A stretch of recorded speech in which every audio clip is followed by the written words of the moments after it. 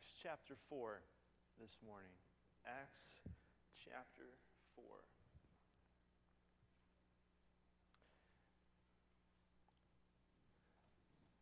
The Williams are on visiting some family this morning in Louisiana, so be in prayer for them as they're out there. They'll make their way back, I assume maybe today sometime. So be in prayer for them as they're traveling. I really like that last song we sung. I Surrender All. It's an old hymn, but it's definitely convicting. It makes you stop and think, am I surrendering everything to Him? All. I once had a professor in seminary, and he said, "Do you know what all means?" And he said, "It's pretty simple." He said, "All means all, and that's all means." And it's convicting. And is every part of me, am I surrendering to Him? We're going to talk a little bit about that this morning. It's been a few Sundays ago when I preached in Romans chapter 12, and it was verse 1 and 2. And I know you guys remember every single part of that sermon. And but it was dealing with authentic Christianity. And really, this morning, it's kind of going to tie into that, because what we learned about then, this is pretty much what we're going to see as kind of the legwork. We're going to see it fleshed out in real life here in Acts chapter 4. So, in Acts chapter 4, we'll begin in verse 1 in just a minute. But when I think about authentic Christianity, like living for Christ, being real, often my mind goes to those of our brothers and sisters that are being persecuted in other parts of the world. You know, if you look back in church history, and if you look at the Bible in the early church, we see on record the first martyr was Stephen in Acts chapter 7. And since then, there had been countless of our brothers and sisters in Christ that have paid the ultimate sacrifice or dying for Christ in horrendous ways, whether it be through crucifixion, burning at the stake, pouring hot tar oil on them, being thrown into lions' dens of animals that would come and rip them to shreds, one by one. Horrendous ways of dying. Our brothers and sisters have sacrificed the ultimate death. And I'm not saying that we are called to that life, that we're called, every one of us, we're going to go and we're going to die a martyr's death. But like I said last time, we are called to live a martyr's life, to die to self, that Christ may live in and through us. And we see a great example of that this morning in Acts chapter 4. So let's begin. And before I do, though, a little by way of context where we're at. In Acts 1, we have the ascension of Jesus. So Jesus goes back into heaven, and the disciples are left there wondering, okay, what's next? What are we going to do? They were promised the Holy Spirit would come. I don't think they fully grasped or understood what that would look like, or when it would come, or how it would come, but they were promised that. And then in Acts 2, we see that it shows up. We see that Peter preaching at Pentecost, and 3,000 souls were saved that day. The Holy Spirit of God showed up. And that radically changed the landscape of Christianity forever. And in chapter 3, we see that the lame man was healed at Gate Beautiful. It was Peter and John that were there, and it drew a crowd. A lot of people were curious and wondering, okay, what is this? What's going on? And so they all came and gathered together, and Peter, he didn't waste an opportunity like that. He preached the gospel to those people. He preached to them Jesus Christ. And it gathered a large crowd that was around him. But there were people there in that crowd that didn't like what Peter was preaching. They didn't like what he was saying.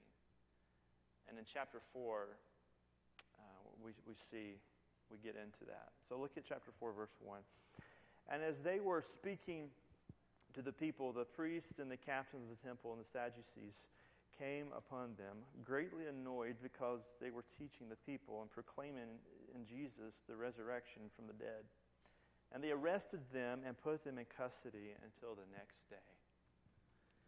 So they come up to him, and I noticed first here we see the priests and the captain of the temple. They were upset of what Peter was doing, but they were more upset of where he was at. They were on their turf, so to speak. You don't do that. Look, this is our area. This is our people. We only speak to them. They were upset at Peter and John for where they were at, but the Sadducees were upset at them for what they were saying. The Sadducees were religious rulers during this time, very wealthy, influential people. And the high priest was usually chosen from their ranks. And in their theology, they denied the existence of spirits and the possibility of a resurrection. They did not believe that Jesus was who he claimed he was. And if you remember, it was them, the very ones who led him, eventually it would lead him to be crucified. So they hated everything there was to know about Jesus. And so they were upset of what they were preaching, what Peter was saying. And so they decided to put him in jail. They would have had a trial. They would have had a trial right here and there, but it was too late during the day. It was getting dark. They wouldn't have had enough to bring in people for that and to get all the leaders involved. And so they waited till the next day. And so you may be looking at this and say, well, all is lost. Here's Peter and John. They're just doing what God had called them to do, and now they're in prison. They're in jail. It's kind of a hopeless situation. But then we have verse 4. Look at verse 4.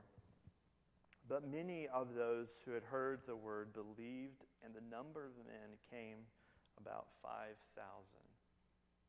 Wow. The power of God's word went out, and 5,000 that heard believed what Peter was preaching. The Bible tells us that faith comes by hearing, and hearing by the word of God in Romans 10:17. The Bible also tells us in Isaiah chapter 55, verse 11, so shall my word be that goes out from my mouth. It shall not return to me empty, but it shall accomplish that which I purpose, and shall succeed in the thing which I sent it. In 2 Timothy chapter 2, verse 9, the Bible tells us this: for which I am suffering, bound with chains as a criminal, but the word of God is not bound. Peter and John at this moment in time, they're bound. They're in prison. They can't do anything but just in prison. But God's word isn't. God's word is not bound. It is free. It is alive. The Bible tells us it's alive, sharper than any two-edged sword. There's power in God's word to restore marriage. There's a power in God's word to transform lives. Someone on bed of suicide, to give them hope. Someone who's wrapped in that of addiction, to release them, to set them free, to redeem them, to give them life.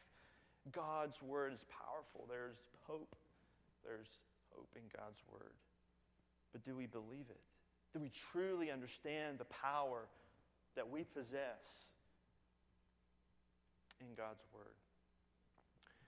When we were living in Colorado, Anna and I, our first weekend there, we decided to go for a hike. And we were coming from Pensacola, which is like below sea level. I mean, it's like, and so we're going to the Rockies, and we decided the very first weekend we're going to go for a hike. And we went to close to the park, the Rockies, a place called Estes Park, and a little bit outside of that is a place called Lily Lake. And so we hiked around Lily Lake. It was beautiful, and but it was an easy hike. It was really nothing much to it. And then we stopped. A ranger come up to us, and she stopped us, and she said, hey, "You guys are new to." We told her we're new to the area. She said, "You guys should check out Twin Sisters. It's just right across the street. It's an easy hike. You guys would be great. It'd be great." Like, yeah, okay. And then she told us, I can't remember what it was. I want to say maybe a 3 or 4 mile hike round trip. or something, maybe 3-mile round trip. Well, we can do that, 3 miles, yeah, okay. Well, look, we're not from Colorado. And so we get there and we look and we see twin sisters in a distance. We're like, I think that's where we're going.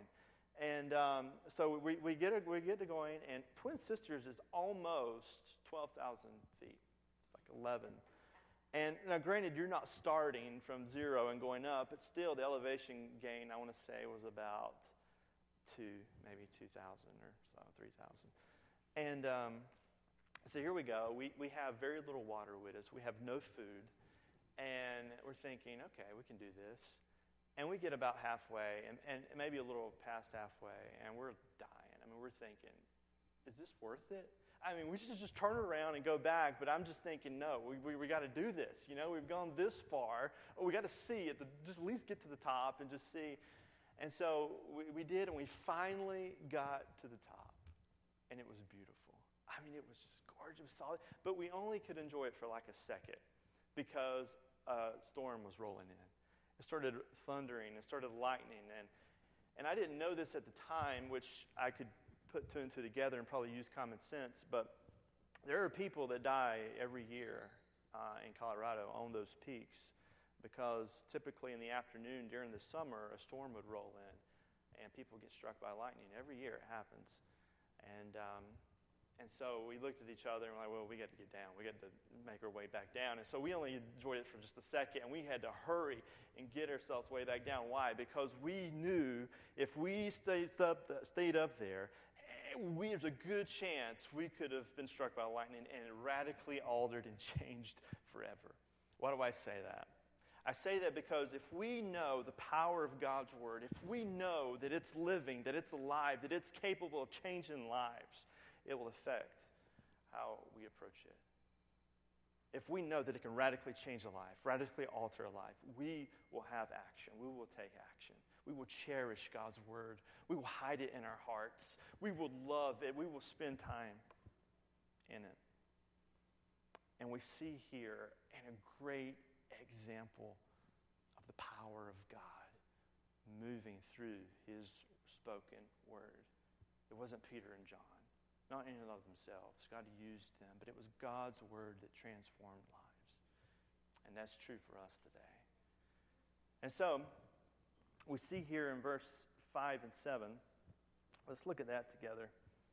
On the next day, the rulers and elders and scribes gathered together in Jerusalem, and Ananias, the high priest, and Caiaphas, and John, and Alexander, and all who were the high priestly family. And when they had set them in the midst, they inquired, by what power or what name did you do this? All right, so get the picture. They're all gathered together here in trial. I'm sure the place is packed. Everyone's around looking, anticipation, what's going to happen. And I can only imagine that as they were walking in, these high priestly, look, these were top of the tops. These men were very well educated, had doctorates. They had money, they had wealth, had popularity, had everything going for them. And here are 2 common-day fishermen from the backside of nowhere, just shows up. Probably speech is not even eloquent, what they would choose, maybe using bad grammar. And they're probably thinking, oh, this is going to be an easy case. Who are these guys? And I wonder, maybe Peter and John were thinking, I don't know. Maybe they were a little nervous. It's intimidating. It's intimidating to go in a courtroom, much less something like this, where you have rulers all around that come together and that can sentence you to life or death.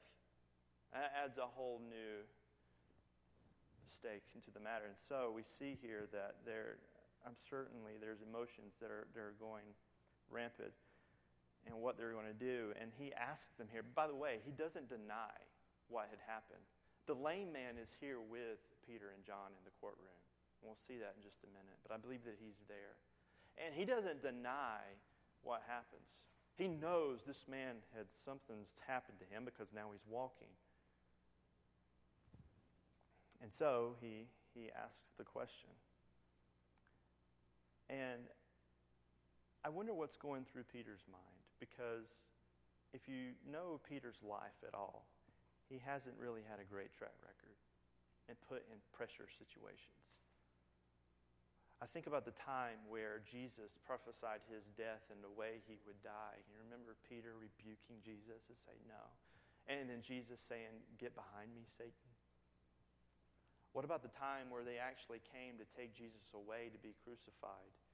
And Peter whips out a sword and going for the head of Malchus gets his ear, chops his ear off. Jesus had some words to say to him then. And then what about the time where Jesus is actually on his way to be crucified? And Peter's approached by a woman, says, hey, I know you. You were with Jesus. You're one of his. And Peter, not once, not twice, but 3 times denies the Lord. So Peter really doesn't have a great track record when put in pressure situations. So what's going through his mind? Maybe his past. Maybe, oh man, I've not done good. Maybe the last time he saw Jesus look at him when he denied him that 3rd time. Or maybe, just maybe, the things that are going through Peter's mind are the very words of Jesus when he spoke to his disciples in Matthew chapter 10. Let me read it. Listen to this. Matthew chapter 10, verse 17 through 20. Jesus was speaking to his disciples, and this is what he said. Beware of men, for they will deliver you over to courts and flog you in their synagogues. And you will be dragged before governors and kings for my sake, to bear witness before them and the Gentiles. When they deliver you over, do not be anxious how you are to speak or what you are to say. For what you are to say will be given to you in that hour. For it is not you who speak, but the Spirit of your Father speaking through you. I wonder if Peter maybe bowed his head and said a little prayer. God, you know what I've done in the past, but I'm relying on the Spirit of God to give me strength to say what I cannot say, to do what I cannot do. Because in verses 8 through 12, we see something remarkable. Matter of fact, in verse 8, right off the bat, we see this. Look at verse 8. Then Peter, what does it say? Filled with the Holy Spirit, said to them, rulers of the people and elders, if we were being examined today concerning a good deed done to a crippled man, by what means this man has been healed? Stop right there. The very first thing I see here is Peter doesn't fly off the handle. Hey, he doesn't say, let me tell you something. I'll tell you why we're here, how this happened. The old Peter would have done that. But this is Peter filled with the Holy Spirit of God. And he addresses them with respect. He calls them by their title. He addresses them by respect, and he just, frankly, just tells them, okay, well, this is why we're here. And this is what happened. And look at verse number 10. Let it be known to all of you and to all of the people of Israel that by the name of Jesus Christ of Nazareth, whom you crucified, whom God raised from the dead, by him this man standing before you well. Wow. You know, Peter could have said, okay, I'll tell you how this man is able to walk. I have these powers that I possess, that I can do this. I can't explain it, but he doesn't do that. He could say, it was just a miracle. Man, I don't know. It's crazy. I am shocked too. I can't believe it either. He could have even said, it was God. And just left. It was all God. It was just him. It was just him that did it. But Peter is specific in what he is saying and who it was who did it. He didn't just leave it, it was just God. It was the Lord. It was his moving. It was his working. No. Peter goes a step further. He says it was Jesus Christ, the one who raised from the dead. And by even saying that statement right there, that would have gotten the attention, especially of the Sadducees. It was him. What boldness, what courage it took for Peter to stand for truth and to say that. And I wonder how many times, and how convicting that is, how many times in our lives are we put in situations, not even in that kind of situation, not even fearful for our life, and we're kind of vague with our answers. We're a little soft. When the Spirit of God may be pressing us to go a little further, say a little more. Peter was holding nothing back. He was in control of controlled by the Spirit of God. But he doesn't stop there. He goes a step further. Look at verse 11. This Jesus is the stone that was rejected by you, the builders, which which has become the cornerstone. That may seem like a general phrase there. Oh, what does that mean? But those he was speaking to understood exactly what Peter was saying. Because this is a verse straight from the book of Psalm in the Old Testament. They would have been familiar with it. In Psalm 118, verse 22, the Bible says, the stone that the builders rejected has become the cornerstone. It was a prophecy of the coming Messiah. And matter of fact, in Isaiah, he speaks of Christ as a stone of stumbling in Isaiah 8:14. And in Daniel 2:35, he visualizes Christ as a stone descended from heaven. So these Old Testament scholars know exactly. He's making it crystal clear to them who it is, who he's referring to. And so, as you can imagine, that at this moment their temperature is rising, they're getting hotter, they're getting angry at the moment as the minute progresses. And you would think as though Peter couldn't go any further. That's enough, Peter. You've set a plan. He goes a step further. In verse 12, look what he says. And there is salvation in no one else, for there is no other name under heaven given among men which by we must be saved. Wow. You know, there are a lot of controversy, a lot of controversial things you can say and do out in the world today. Sports, pretty controversial at times. Religion, obviously. But many people you come across you can say, well, do you believe there's a God? Yeah, I believe there's something. I believe there's a God. Well, do you believe in Jesus? Yeah, I believe that there was a man named Jesus. But do you believe that Jesus is God? That drastically goes down. And to take it a step further, do you believe Jesus is God and he is the only way to heaven? What a bold statement for Peter to make. With his life on the line, to make that kind of statement. He wasn't thinking of himself. He wasn't pleasing men. He was all about pleasing God, and what God had called him to do. John 14:6, the Bible tells us, and this is Jesus speaking, and he says, I am the way, the truth, and the life. No man comes to the Father but through me. And in 1 Timothy 2, verse 5, for there is one God and one mediator between God and men, the man Christ Jesus. And look, there are many more verses in the Bible. Just go to the Gospel of John to see the deity of Christ displayed. And here we have Peter. This was kind of one of those moments where he says all that he has to say. And it's one of those moments where you drop the mic and walk away, right? Except he didn't do that. They didn't have mics back then, but I don't think Peter would have done that. But this is one of those moments because they're just like in awe, unbelief of what just happened.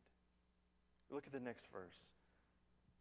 Now, when they saw the boldness of Peter and John and perceived that they were uneducated, common men, they were astonished. And they recognized that they had been with Jesus. a great compliment to have. But they were astonished. They looked at them and they saw that they were not educated. These weren't men who had degrees like them. These weren't men that went to the best schools that you could go to, that money could buy. These were non-educated men. They were common men. That is, they weren't with the in crowd. They lived private lives. The backwoods of the backwoods, you could imagine. They were just out on the water. They'd go out, fish for a living. That was their job. They didn't do that just for fun, by the way. They did that for their living. They go out, and then they come back every single day. Lived private lives to themselves. Simple lives. And they're thinking, how? How could men like this speak with such boldness, speak in a way that maybe even is convincing? They just cannot believe it. I am reminded of what Paul said in 1 Corinthians. Paul says this in 1 Corinthians chapter 1, verse 26. For consider your calling, brothers. Not many of you were wise according to worldly standards. Not many were powerful. Not many were noble of birth. But God chose what is foolish in the world to shame the wise. God chose what is weak in the world to shame the strong. God chose what is low and despised in the world, even the things that are not, to bring to nothing things that are. Why? Why would he do that? Verse 29, so that no human being might boast in the presence of God. That someone could go out, that Peter and John could say, look what I did. Look what I accomplished. Yeah, this man, he was lame, he couldn't walk, but now he walks. Look what I did. Oh, there were 2 people that got saved. I led them to the Lord. Wow, I'm spiritual. Look what I did. There's so many, and it doesn't stop there. You can fill in the blanks. And I think at times we've all been guilty in some way, some fashion. But God does what he does for his glory, for our good. And we see a great example of this here in the life of Peter and John, who they were just completely dumbfounded by these men. They were able to do that. But God does what he does for his glory. They could look and say, this is only God that could do this. And so we see here, and I'll get back to verse 13 in just a moment, but look at verse 14 in closing. But seeing the man who was healed standing beside them, they had nothing to say in opposition. So they look at him, they look at the man who's been healed, and they're just dumbfounded. They're speechless, the Bible says. They have nothing to say. They can't believe what had just happened. The Bible says this. Jesus said in Luke chapter 21, verse 15, for I will give you a mouth and wisdom, which none of your adversaries will be able to withstand or contradict. And we see a great example of that here, displayed before us. But in closing, I want to draw your attention back to one phrase in verse 13. It said they were astonished how these men were able to do that and how they were able to say all these things. And they recognized that they had been with Jesus. What a great compliment to get. I wonder, could it be said of us? Really quick, I want to go over 4 ways in which, if we have been with Jesus, that it would be demonstrated in our lives. 4 ways. 1, if we've truly been with Jesus, we will be changed. The Bible says in 2 Corinthians 5:17, if anyone's in Christ, he is what? A new creation. Old things passed away, behold, all things are become new. So in Christ, we are different. And we certainly see that in the life of Peter, don't we? I mean, we've already talked about just a few incidents of what happened to him but before his conversion. He was a mess. He was a wreck. And the Spirit of God got a hold of his life and totally transformed him into who he is, who he was here. If we are in Christ, if we've truly been with Jesus, we'll be changed. If we've been with Jesus, we'll have compassion. We see that demonstrated here as well in the life of Peter, just addressing the men. He could have been upset. He could have been hostile. What are you doing? Do you know what I have done? But he showed respect. He was compassionate. And when we look at the ministry of Jesus and the compassion that he had on those who couldn't help themselves, if we've truly been with Jesus, we'll be changed. We'll be compassionate. But we'll also have courage. We'll be courageous. During the China's Boxer Rebellion of 1900, insurgents captured a mission station and blocked all the gates around the station but one. And those that were held captured were mainly students or young people.